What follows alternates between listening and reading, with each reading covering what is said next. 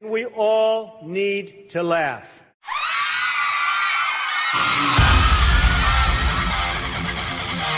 We choose truth over facts. And now for a perpetual political protest in progress. Judge my physical and mental physical as well as my mental fitness. Coffee time.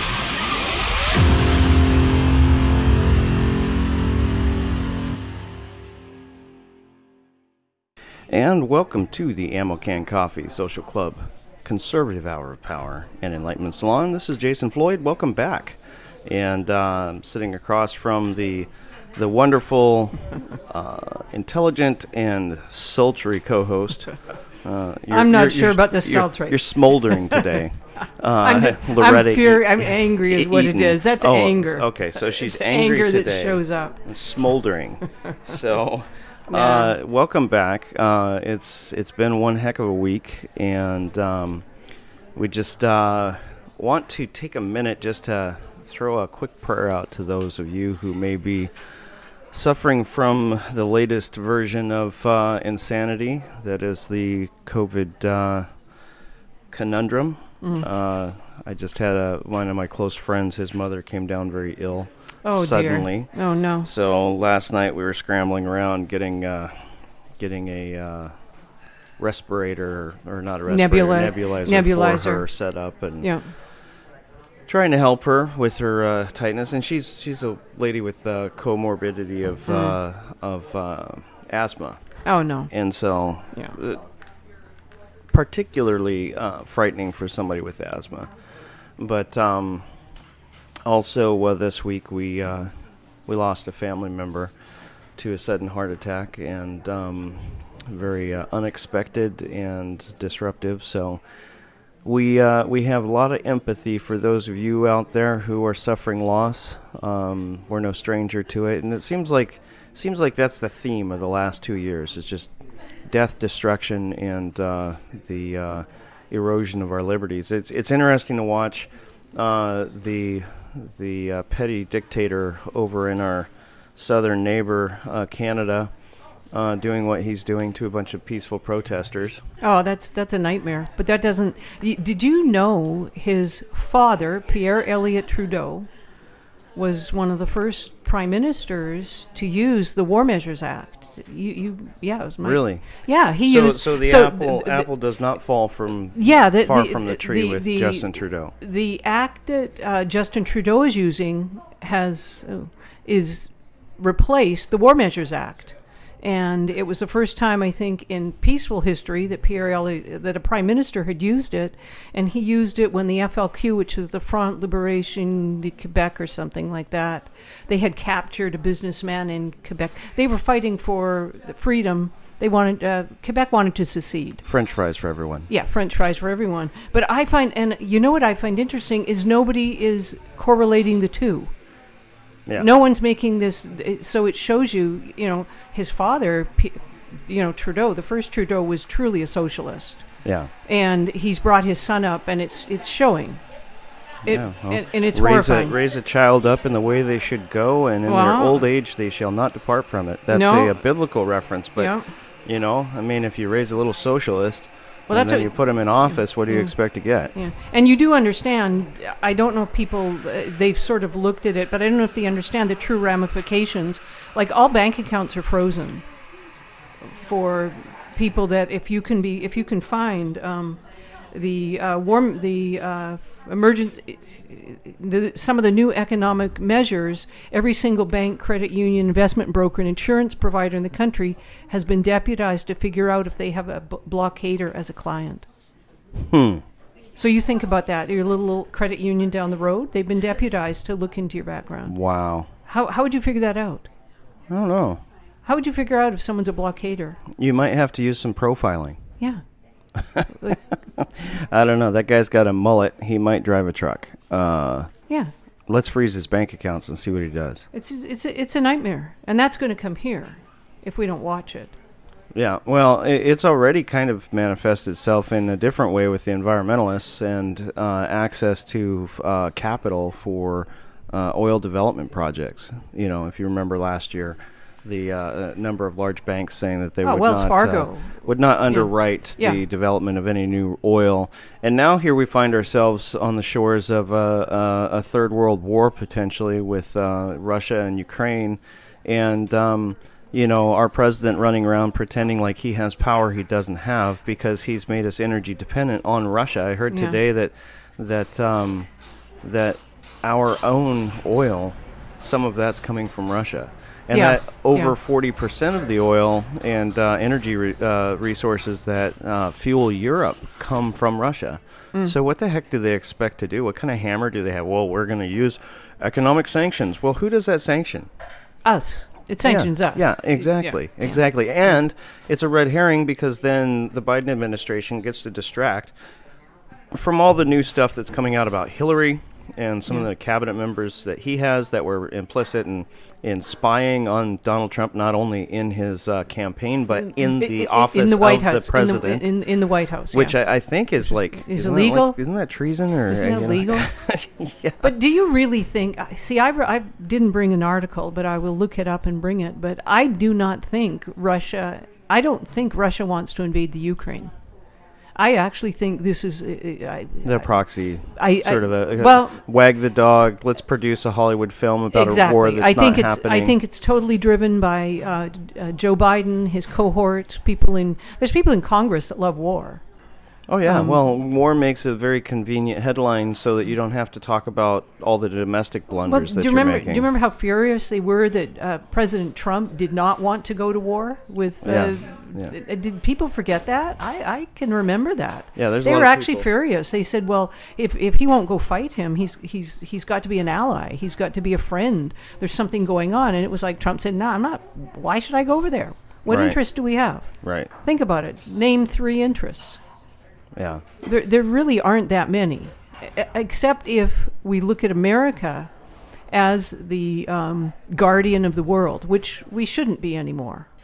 No. Maybe you think that way, but I don't think we should be sticking our nose into other people's business that much. No, I think we should become energy dependent. Which we were. Independent, rather, and like we were. We were getting there. And let our economy do what it does best under free enterprise.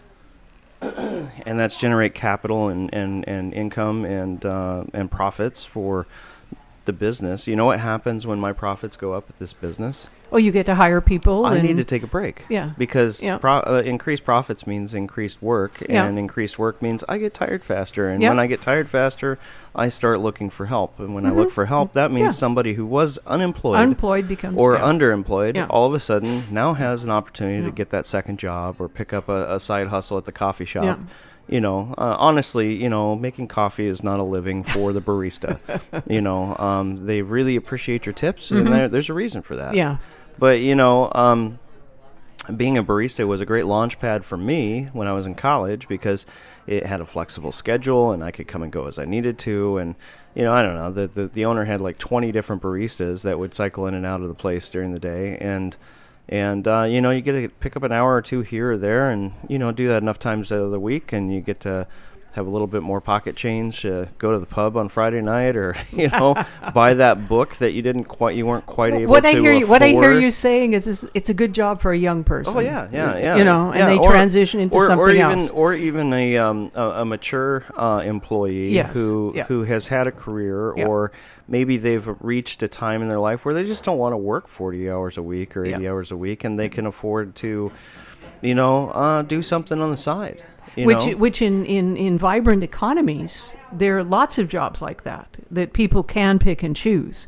Think about it. Did you ever? I don't think I ever heard in Soviet Russia of there being, corner, barista coffee places on corners. I don't remember reading that. No. Or North Korea, or even you go to very, very poor countries. Well, coffee exists because in the form it does now because it's a luxury item. Yes, it's a luxury item. And it's it's that comfort food. It's that thing that that when you have a little extra cash, it's like, yeah, I think I'll buy a $6 coffee or a $7 coffee, or we're rapidly approaching a $10 coffee with inflation right now. Yeah, and especially the way Americans drink it. You think about it. You think about all the different stuff you can put in, the different types of milk, from almond milk to whatever. You go to sub-Saharan Africa, out in the wilds of Tanzania, there ain't no coffee bar. I'd like a white chocolate mocha breve with all the fixings and with soy, please. And they'd say water. Water, yeah.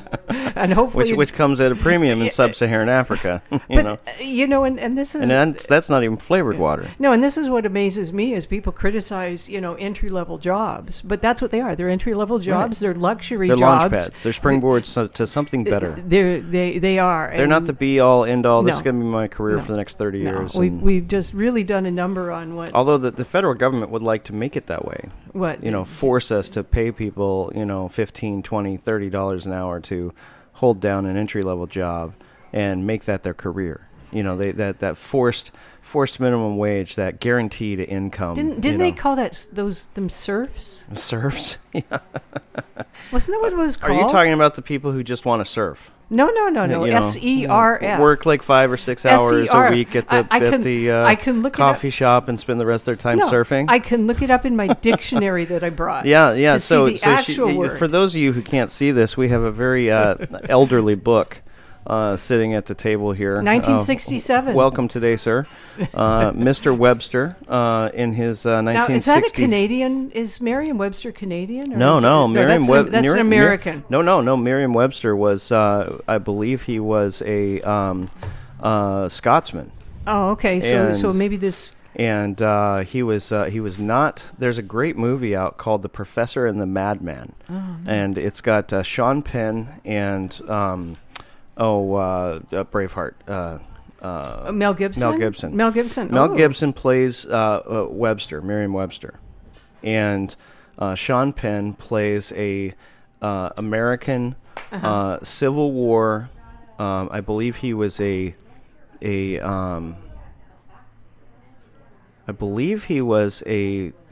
Confederacy surgeon. Okay. So he was a surgeon for the Confederate Army. And he went mad. Oh. He was in London trying to escape his war demons and ended up killing a man. Mm. And so they found him to be criminally insane and put him in prison. And but he was a genius. He was literally a genius. And he learned about Merriam-Webster was hired, I believe, by Oxford University. Oh, really? Maybe I'm mixing it up. Maybe it was the guy who made the Oxford Dictionary. I think that's what it was. Yeah. But and I'm not sure that was Merriam-Webster. So maybe Merriam-Webster was an American. I'll have to look it up. But great movie. If you want to watch a movie about words and just the fascinating way in which these dictionaries are created, this guy was a I think it is the New Oxford Dictionary. Okay, sorry, but he was a linguist, and he was fluent in all these ancient languages, precursors to Anglo-Saxon and Norman, and everything that the Germanic languages that make up English, and they hired him. It was a bunch of elites.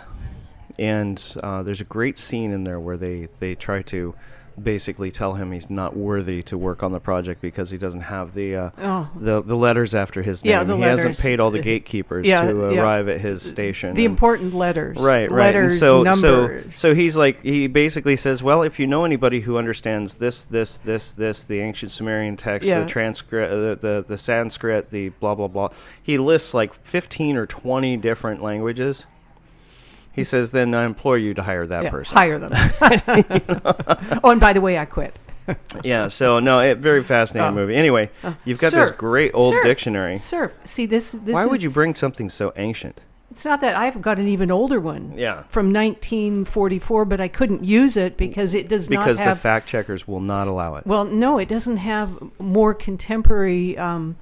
definitions of fascism and stuff like that. It was just, it still has what was Nazi, and it was like a follower of Hitler kind of thing. Right. Very vague. Very vague because because they hadn't fully defined Hitler yet. No, not really. I mean, he wasn't. Right. He wasn't. Was he dead? Yeah, he wasn't dead yet in 44.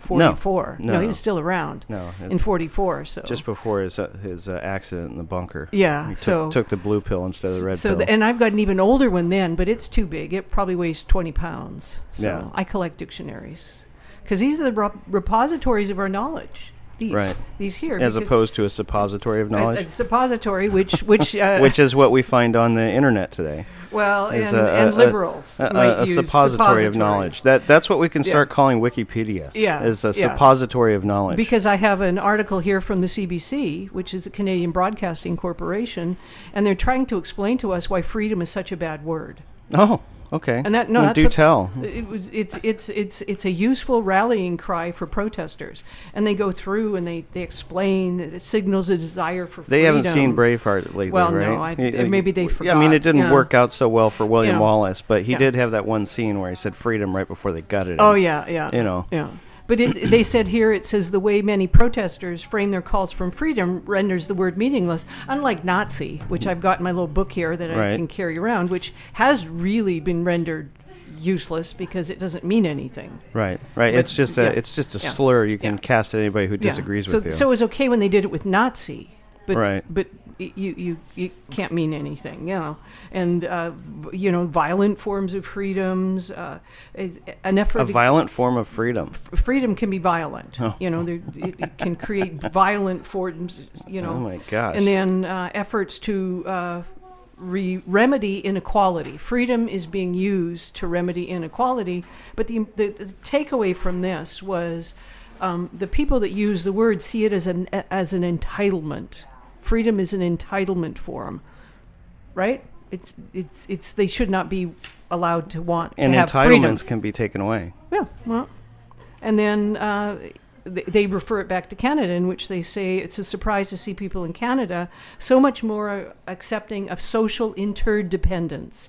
Interdependence, not independence, but interdependence, start pushing back against social interdependence with the language of individual freedom. And that's the problem that they have with it. So you ask why I have dictionaries? That's why.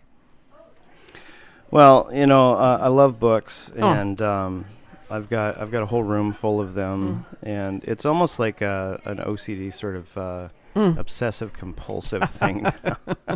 I've got books I've never read. Well, you should have them, because one day, wasn't that 1984? Wasn't that about books? Yeah. Or was that the book collector No, guy? that was Fahrenheit 451. 451 was the book collector guy. Where the fireman who his job is to run around burning books. Burning books, right? Because they're dangerous. Yeah. They might jump off the shelf and strangle you. No, they're kind of like the argument about firearms. Yeah.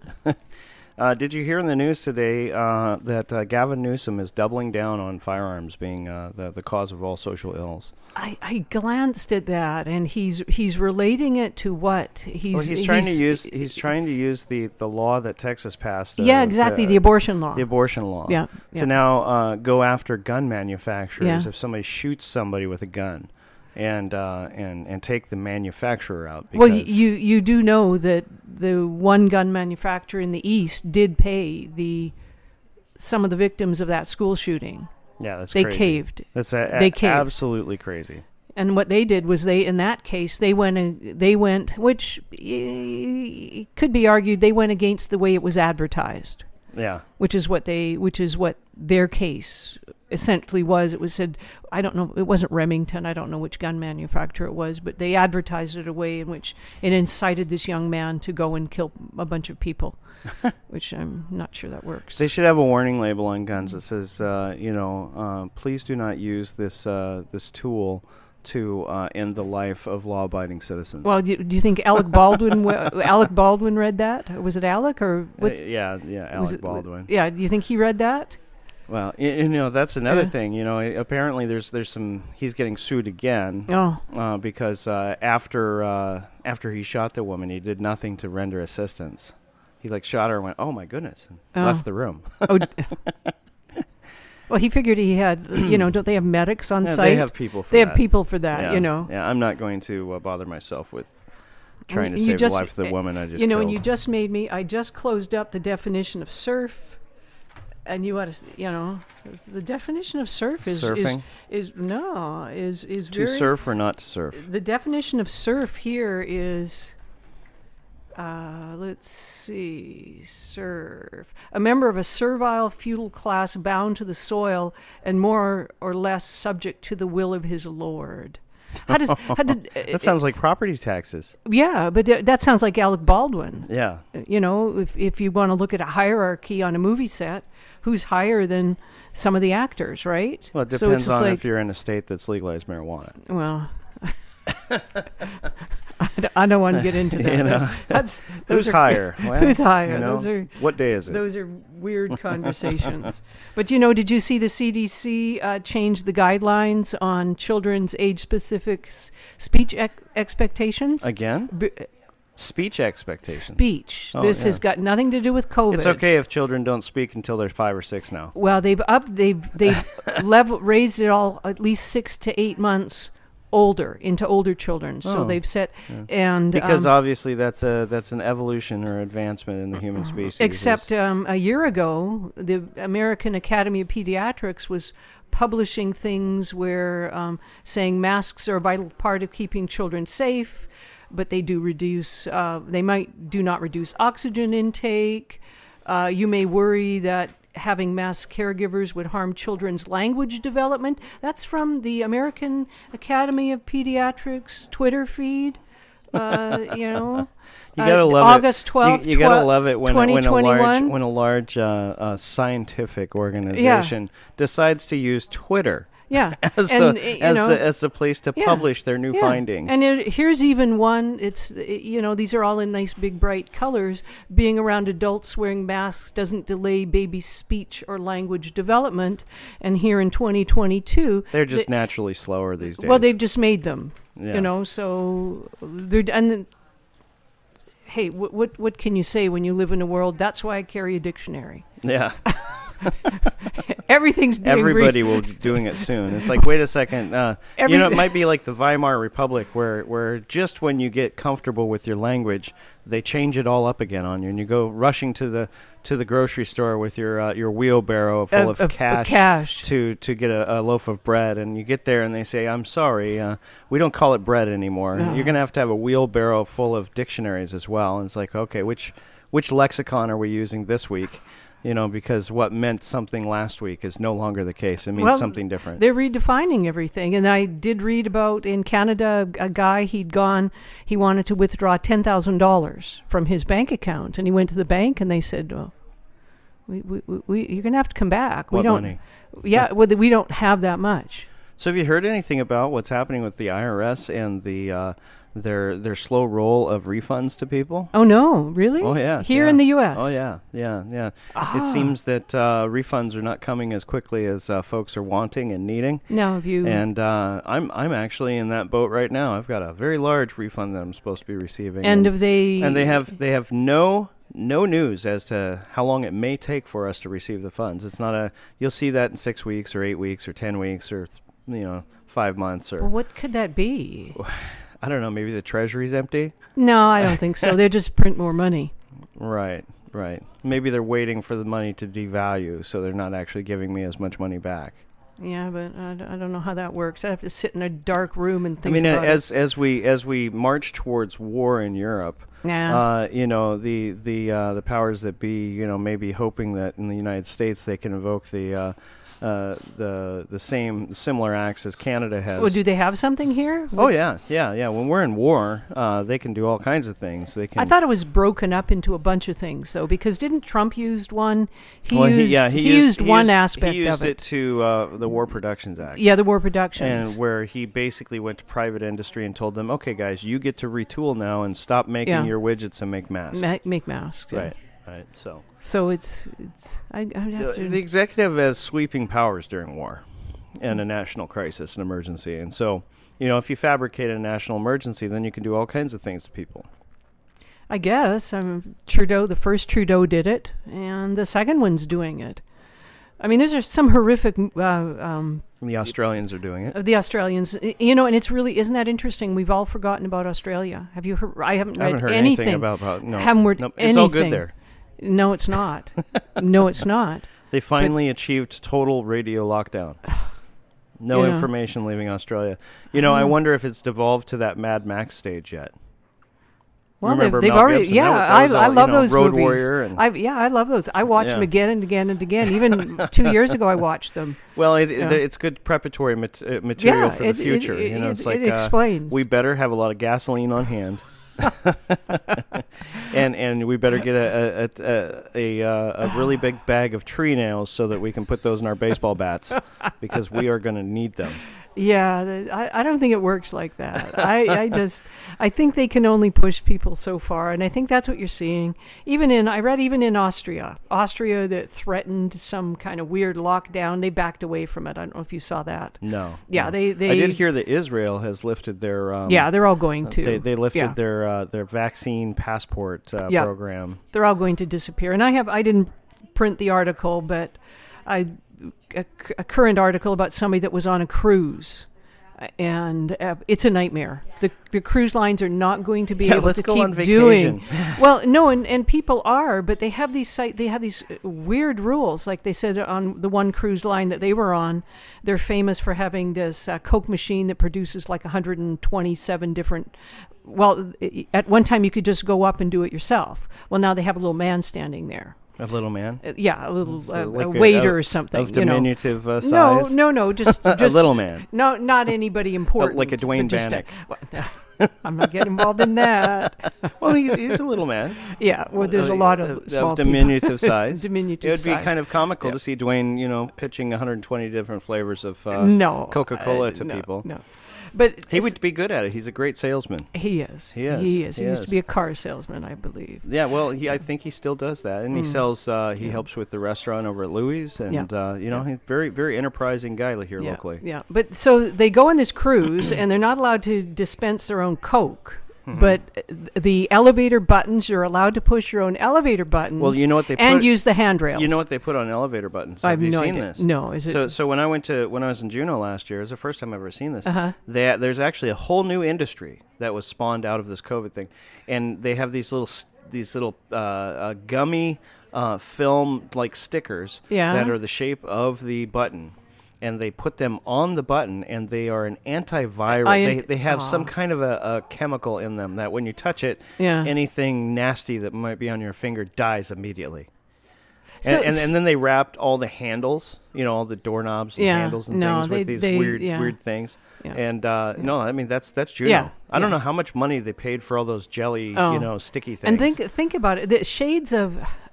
You must remember when the whole hand soap fiasco thing, it was 2006, 7, 8, 9, 10, somewhere around there. I don't wash my hands. We don't want to know that. You work in a coffee shop. No, I wash my hands a lot. I'm actually looking at one of them. It's very dried out right now. But they were putting that antibacterial, it was a special chemical in it. Right. And they found that they were making people too clean. Right. This is when MRSA started showing up. Yeah, because your body's own microbial defense system is compromised. And so what they did was they reformulated all those liquid hand soaps into something much tastier. Into something that. So I'm starting to think. So you're walking around and they've got so much of this antibacterial, antiviral, whatever. What are we doing? In 3 years, what's going to show up? We're prepping ourselves for the superbug that's going to wipe us all out, and because we no longer have functioning, systems. Well, no, because they've done it time and time again. I just they need to get a grip, I guess. Well, you can with those gummy films. You get a lot of traction. Get a grasp of their, I just think they're their gross. knowledge. They're just gross. Like you go to push the button and it's kind of like it's squish. Sticky. It's like squish. I'm pretty sure I just touched somebody else's skin cells that were deposited on the sticky film. How could they have ramped that up and tested it enough to know? It's only been 2 years. Well, maybe they don't know. Maybe it's just like, hey, I wonder if. Well, I don't know. It's like scratch and sniff stickers. Let's just do it. So we're being experimented on? Is that what you're trying to say? They would never do that. But how do they know it works? Right. How often do they have to change them? How'd you like to be the guy in that test group? All right, Cletus. We know that you have a contagious disease. We want you to push this elevator button 500 times. Want to see how long this film works. I don't know. I don't know. Yeah. But I have another article here that talks about how the smallpox pandemic response was similar to the COVID, and this is over 100 years old. Right. And people talk about how wonderful the smallpox vaccine is. They don't talk about the first part of the smallpox vaccine. When it was initially put out, it was very harmful. It killed many, many people. Well, with justifiable losses. I guess. And it was never really tested before being adopted. It's for the greater good. And there were actually huge protests. I don't know if you can see this phone, but look, these signs look like they could be from today. This one here in particular says, "Stop the slaughter of the innocents, protest against compulsory vaccination." Wow. Where was that taken? This was, I don't know, London, I think. In London. I think it was London. Because it says compulsory vaccination, German-born, down with compulsion. No, it must have been. It's New York. Oh, they're the It's in New York. epicenter again. But and there's hundreds. Totalitarian. But there's hundreds of people standing there. No, so I'd say there's probably thousands in that picture. That's a lot of people. And it's interesting. So we never learn. We never learned with the antibacterial hand soap. Well, and that MRSA. would require people to read history. Well. Yeah. And as we all know, history is fatally flawed. It never gets the facts right. So what we would rather do is redefine words. Right. If you just redefine words. Yeah. And then I have another better article here that talks about have you heard of sensitivity readers? Sensitivity readers. This is a new thing. That sounds like a Trudeauian policy. Well, this is actually American. Okay. But what it is now, it's the thing. If you're an author and you want to be published, doesn't matter what you have published, you send it to a group of sensitivity readers, and they tell you areas that are... Oh, that's insensitive. We can't say that. That is more right than you think. Oh, my goodness. And so this is the story. This is a woman. She's an author. She's a poet, actually. So can you imagine poetry being offensive? Yes, I've read some offensive poetry. But it should be. It was entertaining. But it should be. Poetry should be. This is right. But this is not a woman that's going to. She's got glasses and she's a older woman. There's no way she's going to write anything too offensive. She just her life experiences don't lead her there. Maybe it's just me. But she says, one of the sensitivity readers said the words love and humanity. You should not use those in your endorsements because you want to rethink your stance. You should not use the words disfigure of a landscape because it might be harmful to acne readers. To acne readers? Yeah, people that have acne that read. If you say disfigure, so their face is a disfigured landscape. Well, no, she used... That would be a great poem about a young man with a disfigured landscape. But she wasn't. She was actually talking about the landscape, and it was disfigured. And they immediately went to this reader and said, well, a person who's got acne is going to read that. Or not even read the content. Somebody with poor body image. Not read the context and immediately go, well, she's talking about... No, she's talking about it. It was actually a landscape that was disfigured by...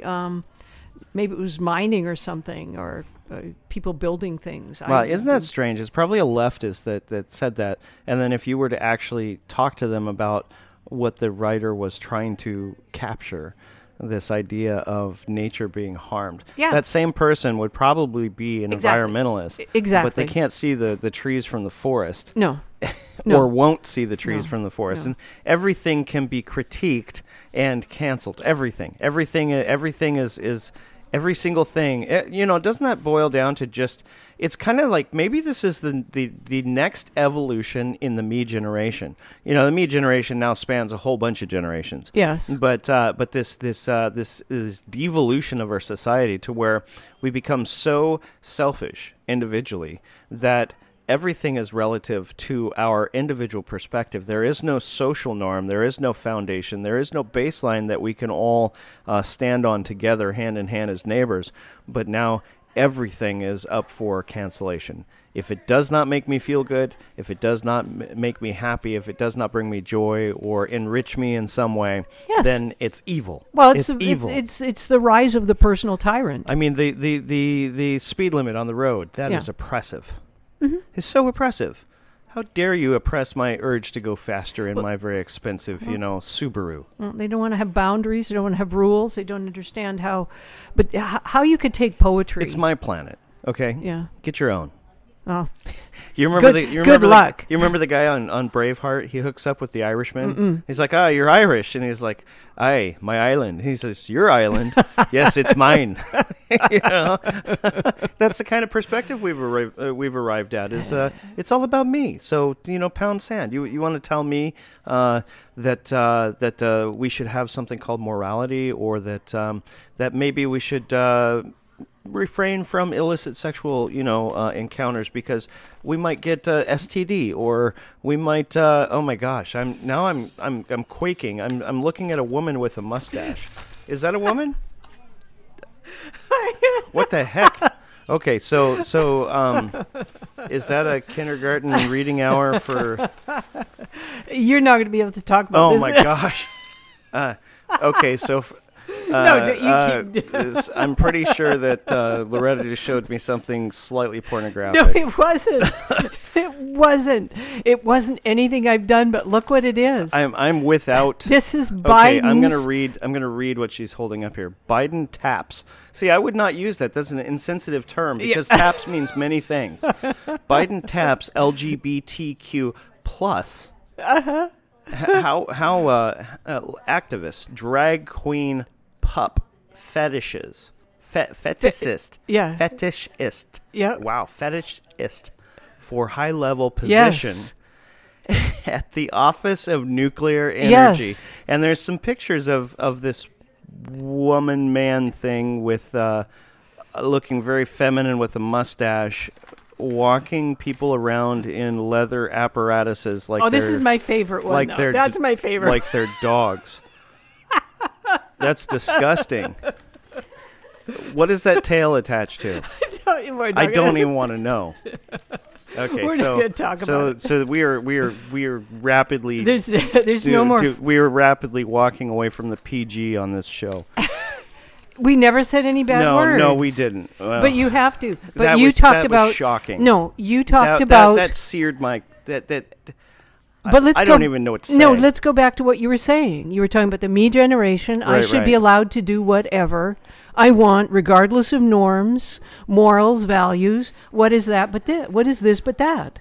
Oh my gosh. And we now, when you read the headline, we have learned that we are being ruled by a group of people that really don't want any boundaries. Because this, for me, when you read it, it's quite a sensitive position that he's been hired for. This is not in the nuclear energy, the Office of Nuclear Energy. We want that guy with the fingers on the buttons. He's the Deputy Assistant Secretary of Spent Fuel and Waste Disposition. Well, so this is the guy. He's demonstrating some spent fuel and waste right there. But in those this photos. is the guy that's in charge of getting rid of all that stuff that nobody wants around, that does exist, that is around.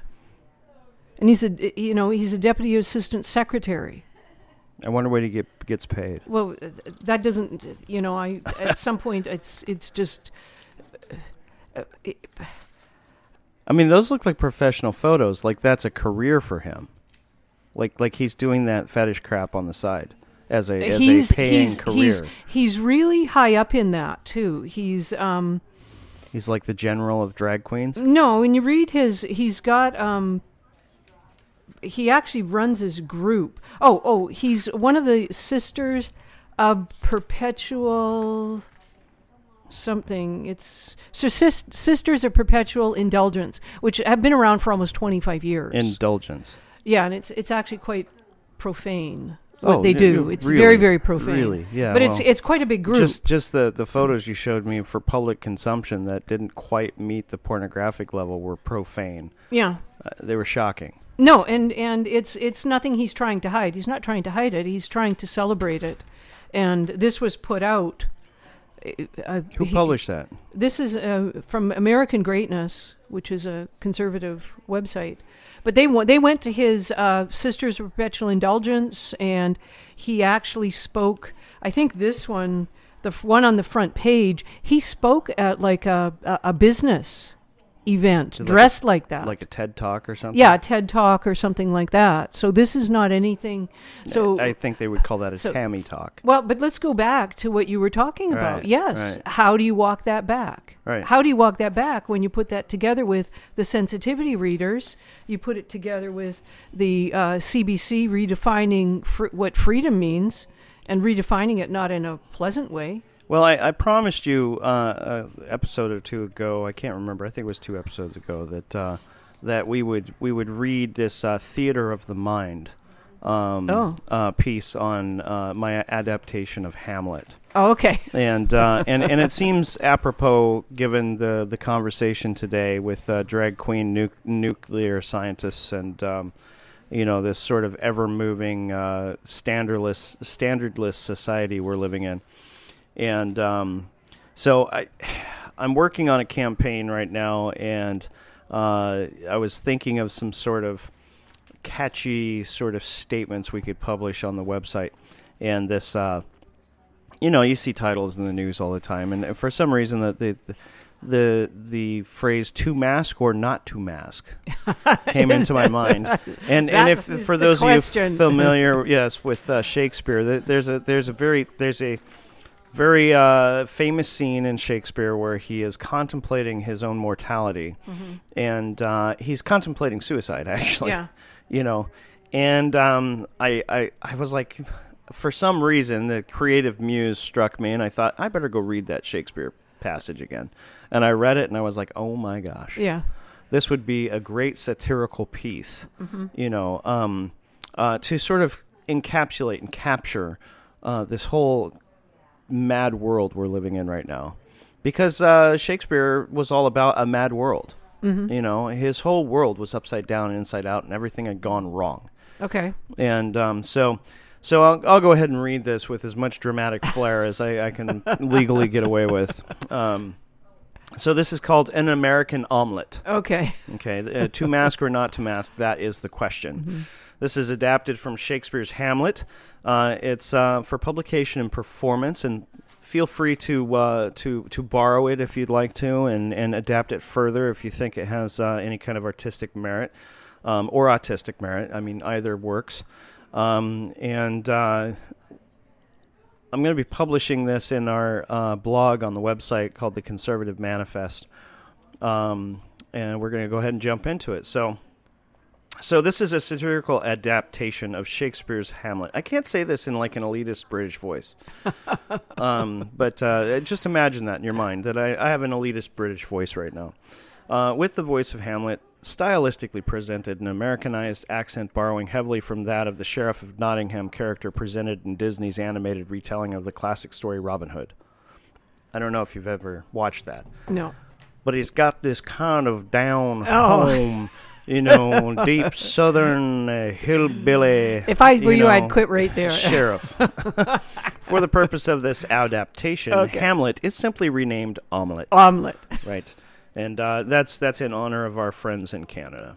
We're gonna turn everything a little Frenchy right now. Okay, good. So welcome to the Ammo Can Coffee's Social Club's Theater of the Mind. As the house lights fade, the murmuring audience quiets. The curtain rises to reveal their our tragic spotlit hero Omelet, as he, himself, they, quietly takes a seat in a clinical-looking room. A sign reading 24-hour COVID-19 vaccination clinic is prominently featured on the wall behind Omelet. He, him, they is modestly clothed in a pair of artificially distressed skinny jeans, a long blue scarf, and an ironic black T-shirt featuring the words, John Q. Public, which is printed in a white, tastefully italicized Times New Roman font. Through the magic of an offstage narrator, we now join Omelet in his thoughts, as he considers his station in life and muses remorsefully about slow suicide by means of mandate, mask, and experimental gene therapy. To mask or not to mask, that is the question. Whether 'tis nobler in the mind to suffer the asphyxiation and lunacy of the outrageous Fauci, or to take arms against a sea of deep state and high-tech oligarchs, and by opposing in them. To die, to sleep, no more, and by asleep to say, we, they, them, end this heartache, and the 1,000 executive usurpations that tyranny is heir to, 'tis a consummation devoutly to be wished. To die, to sleep perchance to dream, aye, there's the socially distanced rub. For in that sleep of death what dreams may come, when we, they, them, have shuffled off this mortal coil, must give we us pause. There's the respect that makes calamity of so long life. Dare we us them hazard visage of liberty, from which election, reform, or tyrant's political corpse secure? But no, lest such thoughts be branded upon us racist by motive, we us must morally quarantine such boldness. Shouting into the darkness of night, Orange man bad. For who would bear the whips and scourges of time? The oppressor's wrong, the proud non-binary collective's contumely, the pangs of disprized love, the law's corrupted delay, the insolence of office, and the spurns that patient merit of the unworthy takes. When he, him, his self might their quietus make with a bare and gleaming hypodermic. Who would the scornful multitude O social platforms bear? To grunt and sweat under a weary culture canceled, but that the dread of something after death, the undiscovered country from whose bourne no traveler returns, puzzles the will, and makes us, they, them, rather bear those illegitimate mandates we us here receive, than fly to others that we us know not of. Thus, wokeness and compliance alike doth make coward of us we all, and thus the native hue of resolution is sicklied over with the pale cast of thought and consideration of yet another booster. And enterprises of great pith and moment, with this regard their currents turn awry and lose the name of action. Woe the ever elusive quest for defined fullness of vaccination. With this trailing comment thinly echoing in the cavernous auditorium, an unlicensed FEMA nurse wearing a lab coat, mask, face shield, blue nitrile gloves, and clunky high heels noisily enters stage left, carrying a grotesquely oversized hypodermic needle bearing the number 6 and 66. Yeah. The spotlight fades. The curtain drops, and a deathly silence holds sway over the audience. Somewhere in the darkness, a single female voice stifles a muffled cough through she, her, their triple-layered mask, and her entire row frantically tries to exit the theater. Yeah. So I hope you enjoyed that as much as I did in writing it. That's where we are. That's where we are today. Classic Shakespeare in the form of Hamlet. Yeah. And I like, to clear a room, all you got to do is cough. That's all you got to do. With a little bit of gurgle, just gurgle in it. Little crackle. Just a little crackle. Little crackle or one of those phlegmy, Excuse me. Everybody. So, It's sad where we are. And what is satire? What is satire? What is tragedy? As we look at the classics, but there are social and political commentary of strife. Well, we no longer have angst. satire. We live it. Right. We live it. Life is a satire. Well, this thing I showed you. This is a satire. This one time would have been a comedy show. Yeah. This at one time would have been Shakespeare would have talked about it and how maybe it didn't fit or whatever, or why or who. And I'm not going to use other words because I don't want to offend. Like, the guy has a problem. You think so? Yeah, the guy has a problem. What was your first clue? Well, the tail? but we're living in the satire, and actually what they're doing is they're cleaning up what real life is. They're erasing it from the record books. They're redefining it. Normal. They're disappearing it. Right. And I love that. Yeah, it's a new verb now. It's going to be disappeared. It's disappeared. I love that. I usually hate when they take and make verbs out of things or that don't, but that's a good one. They dumb the language down. I don't believe in. There's a movement it's been 40, 50 years, and I started belonging to it when I was first in college, and it's called Plain Language Movement, and it's an international. It's just say what you mean. Don't use that part of like the Toastmasters. I don't know. Do they do a plain language? Well, I know the Toastmasters are all about public speaking. Yeah, but it would make sense that they're affiliated. This was actually started out it was for legal documents. It was a movement that they said use plain language in legal documents when you're buying a house or even a will or something. Just say what you mean what you say. Don't use the Latin and or whereas, whereby, heretofore. Right. I mean, say what you mean. Well, I use heretofore in all of my common day speech. Oh, you do? Yes. Oh. Yeah. And heretofore, I will be saying it a lot more. Whereas I might agree with you.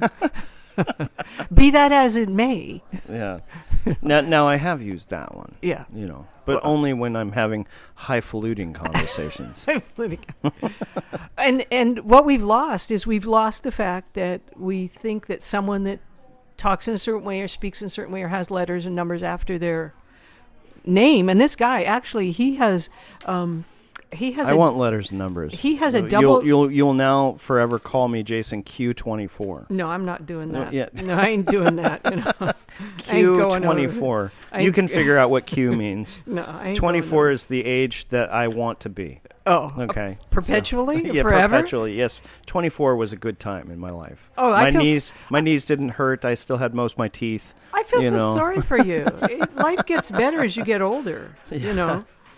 So I want to talk about teeth for a minute because for those of you who don't know me, I've had chronic teeth problems for a long time. That's one of the things with being uninsured, and I'm not complaining about my insurance status. I don't think it's the government's job to provide me with insurance, but they do, and I have not used it, and as a result, my teeth are really bad, and so I learned this week that. I'm either on the merry road to implants or dentures. And so I asked the dentist, how is that going to affect my speech? Because I make my money by speaking, right? Yeah. I'm a very social person, and the club is a social club. We do the podcast. I really enjoy that. Yeah. I'm constantly talking. Yeah. Well, what happens when you remove all your upper teeth? Yeah, but implants are just like regular. Should not be a problem. Right. I don't have the money for implants. Oh. So I was talking with that was my plan. My plan was Mexico. I've talked to a lot of people who've gone to Mexico. But I sat down with the dentist and I said, "So Mexico." He's like, "Why are you here today?" And I said, "Well, I want to get a good evaluation of what my mouth looks like. And I've got broken tooth here and a cavity here and a bunch of other cavities starting here, and I'm pretty concerned about it." And he's like, "Well, okay." And I said, "I want to get a good picture of what's going on, so then I can start talking to people in Mexico." Yes. Because I can't afford you. And through our conversation, he confirmed I cannot afford him. Yes. If I want to have an implant done here in Alaska, it's $6,000 per tooth. Per tooth, yes. Per tooth. Yep. That's insane. Yep. And I talked to a friend of mine who went to a little Mexican town across the border from Yuma, Arizona. Apparently, there's like 400 dentists in this Mexican town. Well, the dentist told me, he says, you can do that, and you might get lucky. He said, because there are people who do go down there and get a good deal and, come back and are quite happy with the outcome. He says, but it's about a 50-50 chance. I don't know where he's pulling his numbers from, but he said, I have worked on people who've come back from Mexico, and their implants are all falling out because their body's rejecting the lower quality metals they're using, and and there's a reason why it costs less because they're cutting corners. Essentially was his position. Yeah. So he did a good job in terrifying me. Oh. Because I'm a coward when it comes to people pulling things out of my face. And I've had some traumatic experience with that more than most folks. And so my idea of going to the dentist is just give me a strong sedative, knock me out. I don't want to remember anything. I want to wake up in sort of a giggly, juicy haze, that where I don't really remember anything and everything's funny for a short while, And then I can deal with the pain afterwards, because they've got pain meds for that. Yeah. But long story short, here in a very short period, so May 1st, March 1st, sorry. Yeah. I will be getting an evaluation. It's likely I will have the remaining teeth in the top of my mouth removed, and I will be on the merry path towards dentures. So for those of you who have a similar experience and are wondering what that means, because I don't really, it's not something I do at night is go research dentures. No. What does that mean for a life change? It's significant. It is. I've started looking at it. It's like, oh my gosh, this is way more. It's way more detailed than just no, it's replacing your teeth with a prosthetic. Yeah, I used to work in a dental office. And so it's but I was told that once they do the procedure, they will remove all the teeth. Mm-hmm. Then they'll peel the gums back. Yeah. Then they will grind my skull. Yep. to make a level playing field, so to speak. Yeah. Sew the gums back across. Yeah. And then I have to go toothless. Yeah. For 8 weeks minimum. To heal. To heal. Yep. At which point I'll go in for an impression. Yep. Then they will send that impression off to probably India or somewhere. And 5 to 6 weeks later, I'll get my new prosthetic. Yeah. At which point I've been told it's kind of like riding a bike. You learn. When you put your dentures in, that there's a certain way you have to chew, and if you don't chew it a certain way, they'll become dislodged. Yeah. and so I'm sitting here contemplating this in the dental chair, and I'm like, this does not sound like a fun year for me. But then I had a thought. I thought, maybe I can get the oral surgeon who's here in Kenai and the dentist to agree to come on to the podcast. And talk about the process. Oh, that's and do a couple educational episodes. Yep. And then you all in the audience can vicariously live my experience without the pain and agony and learn about what's happening so that you'll be more inclined to find a job that gives you good insurance or take better care of your teeth. Yeah, because people don't, dentistry, I worked in a dental office. It's a racket. Well... It's interesting because there are studies that say if you go to 5 different dentists, they'll give you 5 different opinions. So there's that. That's the definition of racket. Well, look it up. It's the new one. I just wrote it in Wikipedia. It's not that they're just dealing from different perspectives. Right. They're different. Some of them want to restore everything. Some of them want to do all crowns or looking for perfection. Some people have a more utilitarian. Some dentists are more functional. I thought you were going to say some dentists need another Piper Cub. Other dentists need to expand that bonus room off of their Hawaiian cottage. Other dentists have that 4th child from the 3rd marriage that is getting ready to go to college. Yeah, I worked in a dental office with 3 different dentists. They had 3 different backgrounds. They had 3 different belief systems. Can you tell I've been traumatized? Yeah, no, you have. And it's, the dentist I worked for, he was the slowest because he wanted to, make sure everything was perfect. And he would carve the anatomy in the top of the tooth. There's valleys and grooves. Right. And he would carve that in so it looked like the original. The other 2 dentists would slap the stuff in, smooth it across, and that was good enough. And so that's the difference. I think I've met a lot of those dentists, the good enough dentists. And then some... I actually had a dentist remove a tooth one time where he got it halfway out and then he stopped. And he's like, I think I'm going to refer you to somebody else. And this tooth is halfway out of the socket. Yeah. I'm like, I gave him a look that I'm pretty sure he translated as he wouldn't make it home that night if he didn't finish. Yeah. And so he finished. Well, he was scared. But I was in so much pain. Yeah. And he had shot me 8 times and couldn't deaden that tooth. Yeah. And I went out to the car and I sat there for literally half hour, 45 minutes in shock. I was shaking. Yeah. And, so. But, dentistry, I think that would be valuable. I talk to people all the time, and dentistry is so misunderstood. And because there's so many options. And then we have this view of what Hollywood teeth should look like. Right. Because that's what we look at. Well, we I look at definitely movie don't want to stars. be mistaken for British. Well, British don't have very nice teeth, quite frankly. Right. They right. don't. I mean, the dentist could look at their mouth and say Eastern Europe. I think my inner British is showing. Oh, well. I don't know.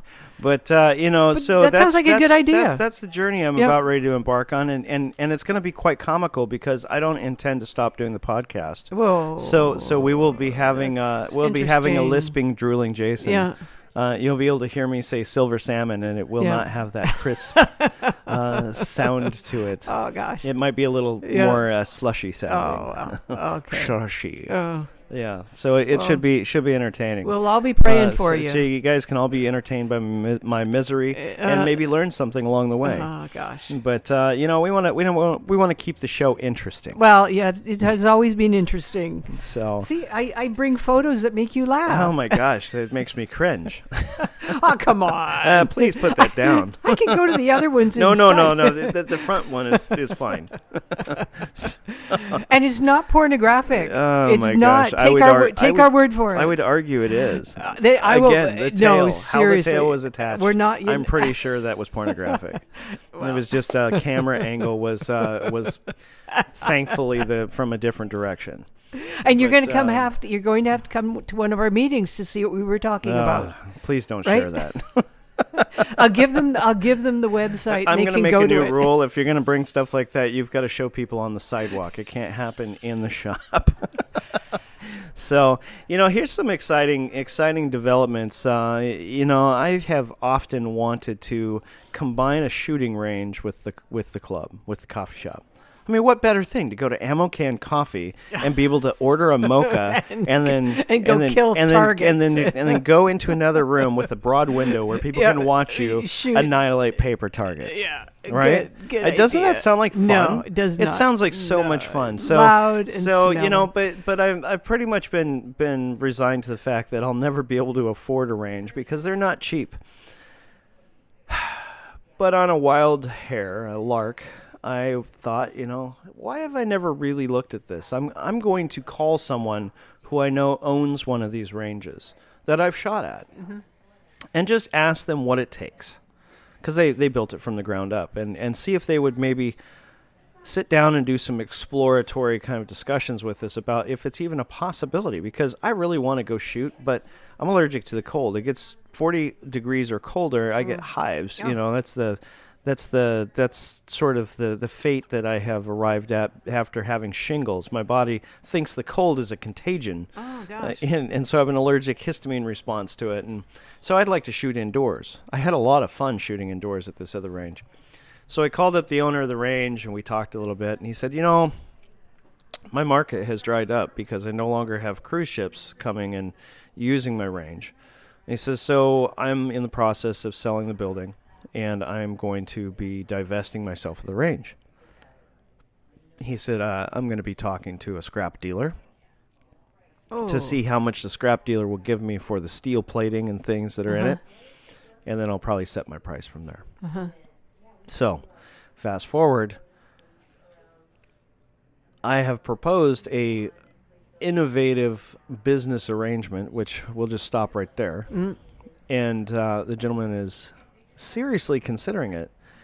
And so in the next year or two, depending on if we can secure the piece of land that we're looking at right now and the partners I've already approached, we're seeking private local investment.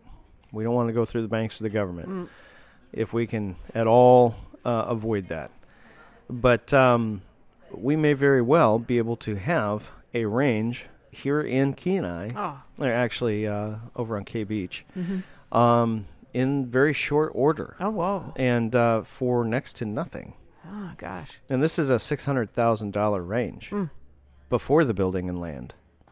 So, we may have $1 million facility available for our listeners, in short order. It's amazing during COVID how quickly these years have passed. Yeah. And the destruction that's gone on. Yeah. Too. I mean, it's a blessing to you, but the key words were the cruise ship industry dried up. Yeah, it's done. That's how, our economy here is so finely tuned that some of these smaller communities, they can't. Well, they achieve a dream, which this was a dream for this gentleman and his partners. But that dream was only achievable on the thinnest of margins. Exactly. And the thinnest of margins creates a position of vulnerability that is hard to maintain a strong position in when the economy has a series of unfortunate events. And they're always going to happen. There's always going to be unfortunate events. Right. Dave Ramsey, he always used to say, people would phone in, they have these great plans, and I'm going to go into debt to do this, and you have to be properly capitalized. If you go into debt, you're setting yourself up for failure. But even and the ones I liked were to go into debt, become a doctor. Well, when I graduate, he'd say, if you graduate, what do you mean? I'm going to graduate? No, you can't predict that. I used the same logic with my wife when we were living in Nome, and I was like, darling, the trash pump only costs $800, and the sluice box only costs this much, and $1,800 all said and done. Yeah, that's just the first ounce of gold I retrieved. Yeah, it'll pay for itself if you get an ounce. It will pay for itself. Yes, yeah. So we must justify the expenditure because you cannot get the gold without the equipment. But don't you feel the entire economy of Alaska, to bring it back, is based on, as long as the cruise ship people show up, boom and bust mentality. Yeah. That's how the state has always rolled. Yeah, that's how it's always functioned. But now they've expanded it, because the cruise industry, when we got here in '93, I think there were less than 1 million tourists would come. Well, before COVID, almost 2 million tourists came to Alaska in the summertime. That's a huge, in 20 years. That's a huge expanse. Right. And all the industries that were based on that. So they tried to diversify. They went to another industry that's just as bad as the oil and gas industry. And where are all those people now that were like, we're going to diversify because we can't just put all our eggs in one basket. Oil. Right? Oil. Yeah. So we really have to. We're going to do this right, and we're going to go after tourism, and we're going to go after sports fishing, and we're going to make a bundle of money off all those, Midwesterners who drive their Winnebagos. They've retired and they're living in Arizona. The thing is that you can't even come through Canada now with the stupid Winnebago. No. Unless you are woke and vaccinated and willing to bend the knee. And then, like we see with the cruise ships, in the Jones Act or whatever it is that makes it to Jones where, Act, we can't have ships coming in out of Seattle that are not built in the United States. Yeah, well, they can't go from an American port to an American port. They've got to go from a Canadian port because they're not American flag ships. Yeah, or something. I don't quite know. So the Jones Act minutia. was designed to encourage American shipbuilding. Yeah. Okay. And so it penalized anybody who built their ships in Norway or Argentina or somewhere else, China. And because they wanted that industry protected in the United States. So all it did was leave us poor on ships because people are just going to build them where they're cheap to build. And their home port, they're like, who cares if it's, New York or Detroit or, whatever. I don't know where they build ships, Norfolk, Virginia. I don't know. Definitely do they not build ships? I mean, I always thought there's one being built. Jeff Bezos, he's having they're all the same shipyards. Is that the one that goes to Mars? No, he's having an ocean. He's got a yacht being built, and it's huge. And I thought it was like in Norway. Okay. I thought it was like in a big shipyard. There's a huge shipyard, and I always, I don't think there's that many in the U.S. Anymore. I can't see it. I'm sure there are, but I don't think they're being built here. I mean, but look at how vulnerable we are. This whole idea that if we get tourism, then we'll be fine. Yeah, and it's like, tourism does not bring nearly as much money as resource extraction. It's very low profit, actually, and most of the profit for people. I love people that goes to the corporation that is somewhere else. Yeah, I love people that whine about Walmart. We need local businesses. What do you think tourism is? There's Right. very few, with the exception of some of the few dog mushers and the few people that have gift shops.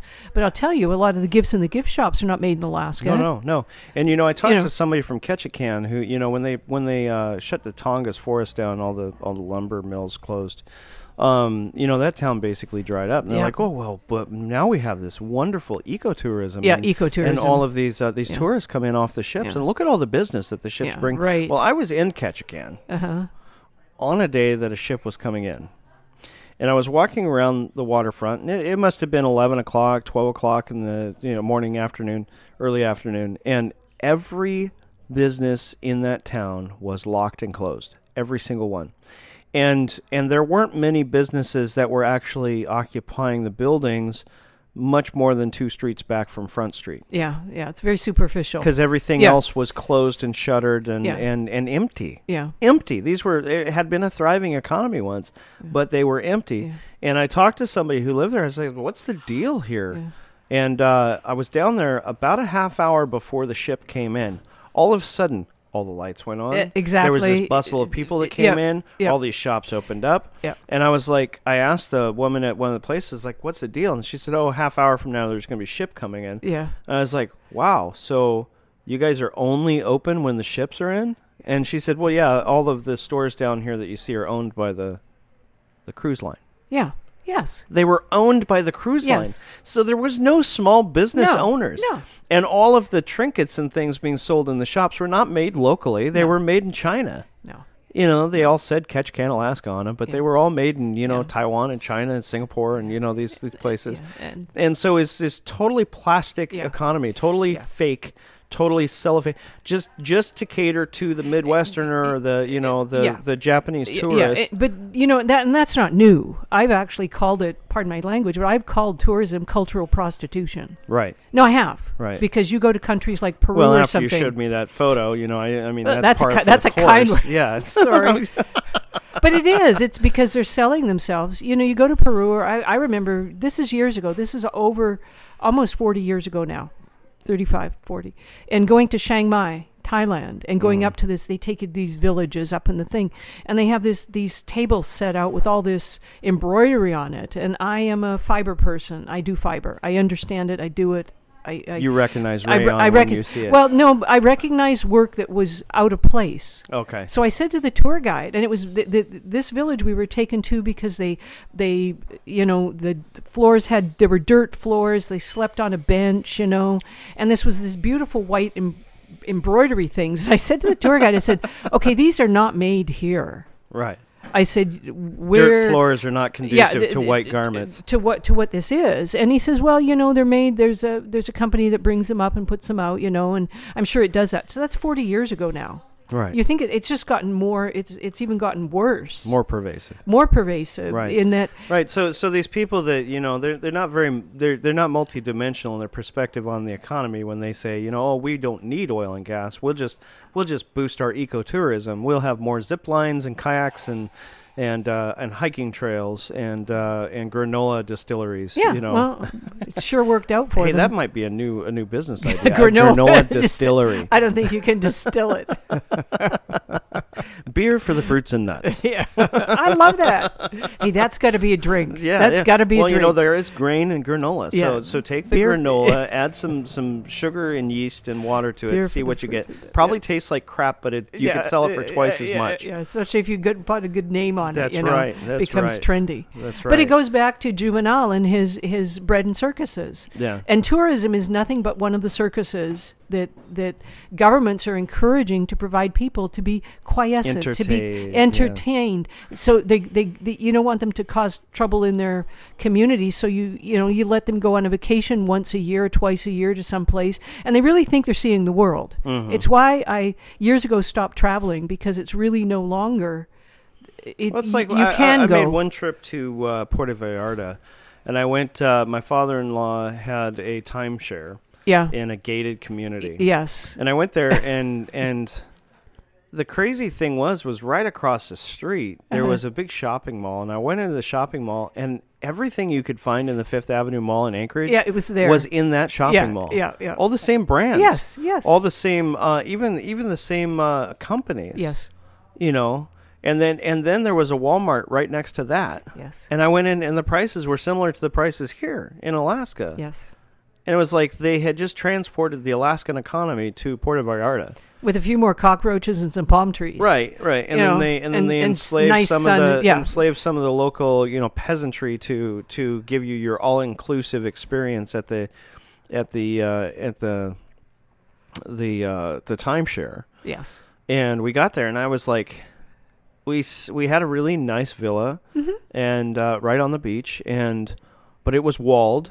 Yes. And why was it walled? Because they didn't want the vendors walking the beach to come up into the community. So they actually had security guards that would stand at the wall, Yeah. and these guys would come up, and they'd have these huge racks on their backpacks. Yes. With necklaces and puka shell stuff and beach trash, jewelry, hanging off of them, 5 feet above their head.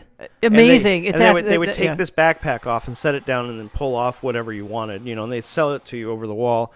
And the rule was, if you wanted some of that, you could motion them to approach. Okay, yes. Then they could approach the kingdom and then sell their wares. But if you did not motion them to approach, and they approached under their own volition to sort of shout out to you, hey, would you like to buy something? Then the security guards would get grumpy with them and run them off. And so we were there for 2 days, and my in-laws, they'd been going there for 20 years, and so all they wanted to do was read books and sit by the pool, which is fine, But that's not why I went. I had 2 weeks in Mexico, and I was darned if I was going to sit there for 2 weeks at the stupid pool, shopping at the Walmart across the street, for my all-inclusive experience of what? Getting a sunburn.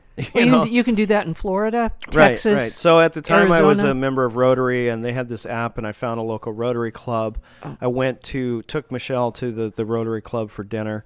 It was a dinner club at a local marina, and met the president and his wife for the club, and they heard about how long we were going to be there, and they said, "Oh, no, you don't want to do that." They said, "We own a real estate company just around the corner from your villa." They said, "You come to our office at 1:00 every day, and we will show you Mexico." And for 2 weeks, they played host. And we went to the most fantastic places. They took us to you want to see the beach that the rest of us go to? Yes. They took us to their beach. Yeah, their beach. It was so much fun. Yeah. There were people everywhere. Yeah. But the tourist beach was just nobody, it was like a ghost town. Yeah. Because it was private, exclusive. Yeah. And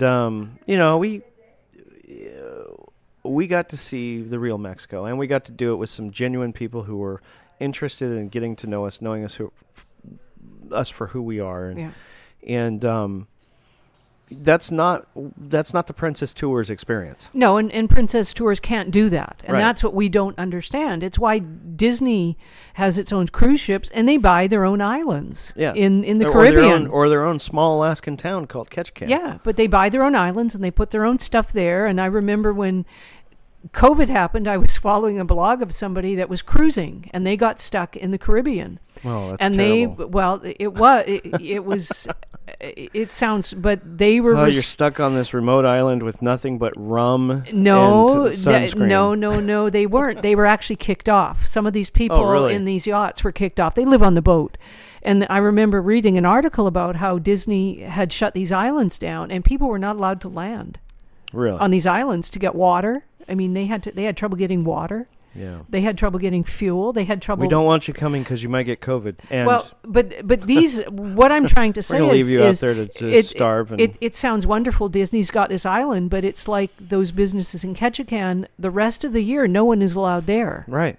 No one is allowed there. They're gated parks. They're gated parks in the middle of the ocean. Enriching some fat cats, living in. Well, that at one time. Hollywood Hills or something. But at one time you as maybe a person that lived there, or even a boat, or if you had a boat, you could land on that island, get off on the beach, walk around. Well, now you can't even do that. Mm-hmm. So we're seeing this huge change, and it's our desire to want to have these sanitized vacations. Show me what Peru's like. No, I'm sorry. Those people that wear those weird outfits, they don't go home and wear that. They go to the they staff. go put their Pumas on and their Adidas. They do. They go to the staff room, changing room. They change into their Adidas shoes and their blue jeans and their T-shirt, and they get on the bus and they go home. Right. Whereas in the morning they come. They're not riding the llamas up. No, they're not. Oh. Those are kept That's in a the. disappointment. Those are kept in the barn That's behind. a disappointment. And that's what people don't understand. And they come home, and because I spin fiber, so I sort of I've read about it, and it's not like what we want it to be. Yeah. Ever been to Hawaii? This idealistic sort of the Hawaiian perspective. Cultural Center is a wonderful example of that. I've never been because it bothers me. Okay. Because I feel very uncomfortable that we're making these people, and I get it. It's their culture and it's their dances, but it's they don't live like that. Yeah. It's purely for tourists. If tourists disappeared, that place would shut down. Right. Why not give them free enterprise and let them develop meaningful businesses that enrich them? That were based around their culture? Right. But we can pay them a minimum wage to go and dance in hula skirts. And, and pretend it was 75, 100 years ago, rather than saying, okay, what is your culture contemporarily? What do you do now? Because every culture has changed. Right. And don't forget what the history is. That's what museums are. Yeah. But I swear, I bet you, I should actually look it up before I talk too much, but I bet you the Hawaiian Cultural Center during COVID was shut because there's no need for it. The whole state's still shut down. They're the only state that still has masking. And oh, really? Yeah, okay. Yeah. Everybody else is prepping for the elections, but the Hawaiians are still holding fast to their masks, and that the government is anyway. But well, this has been a little bit different day for us, but so some things to look forward to. Maybe I'll find something else satirical to write about. I can look for more photos. Yeah, more photos. Yeah, please. Yeah, find a different. Please don't go on the dark web anymore. This is not the dark web. This is American I'm Thinker. pretty sure that's what you find when you go on the dark web. Rod Dreher writes for the American Thinker. Oh my gosh. Yeah, so you can put that away now. Come on. I think she's just enjoying the shock value of the document. But so be tuned in and share the podcast with your friends and family. We'd love to increase our listenership, and we appreciate your loyalty. You can also express your loyalty by supporting us through Patreon. We do have a Patreon account attached to our Podbean publishing platform. If you're listening on iHeartRadio or on Spotify, when you click on that and go, you can actually go into our Podbean platform and see Patreon and donate to the show. And that will increase our ability to bring more interesting people on and help us monetize this purely fun enterprise that we're engaged in that doesn't make any money right now.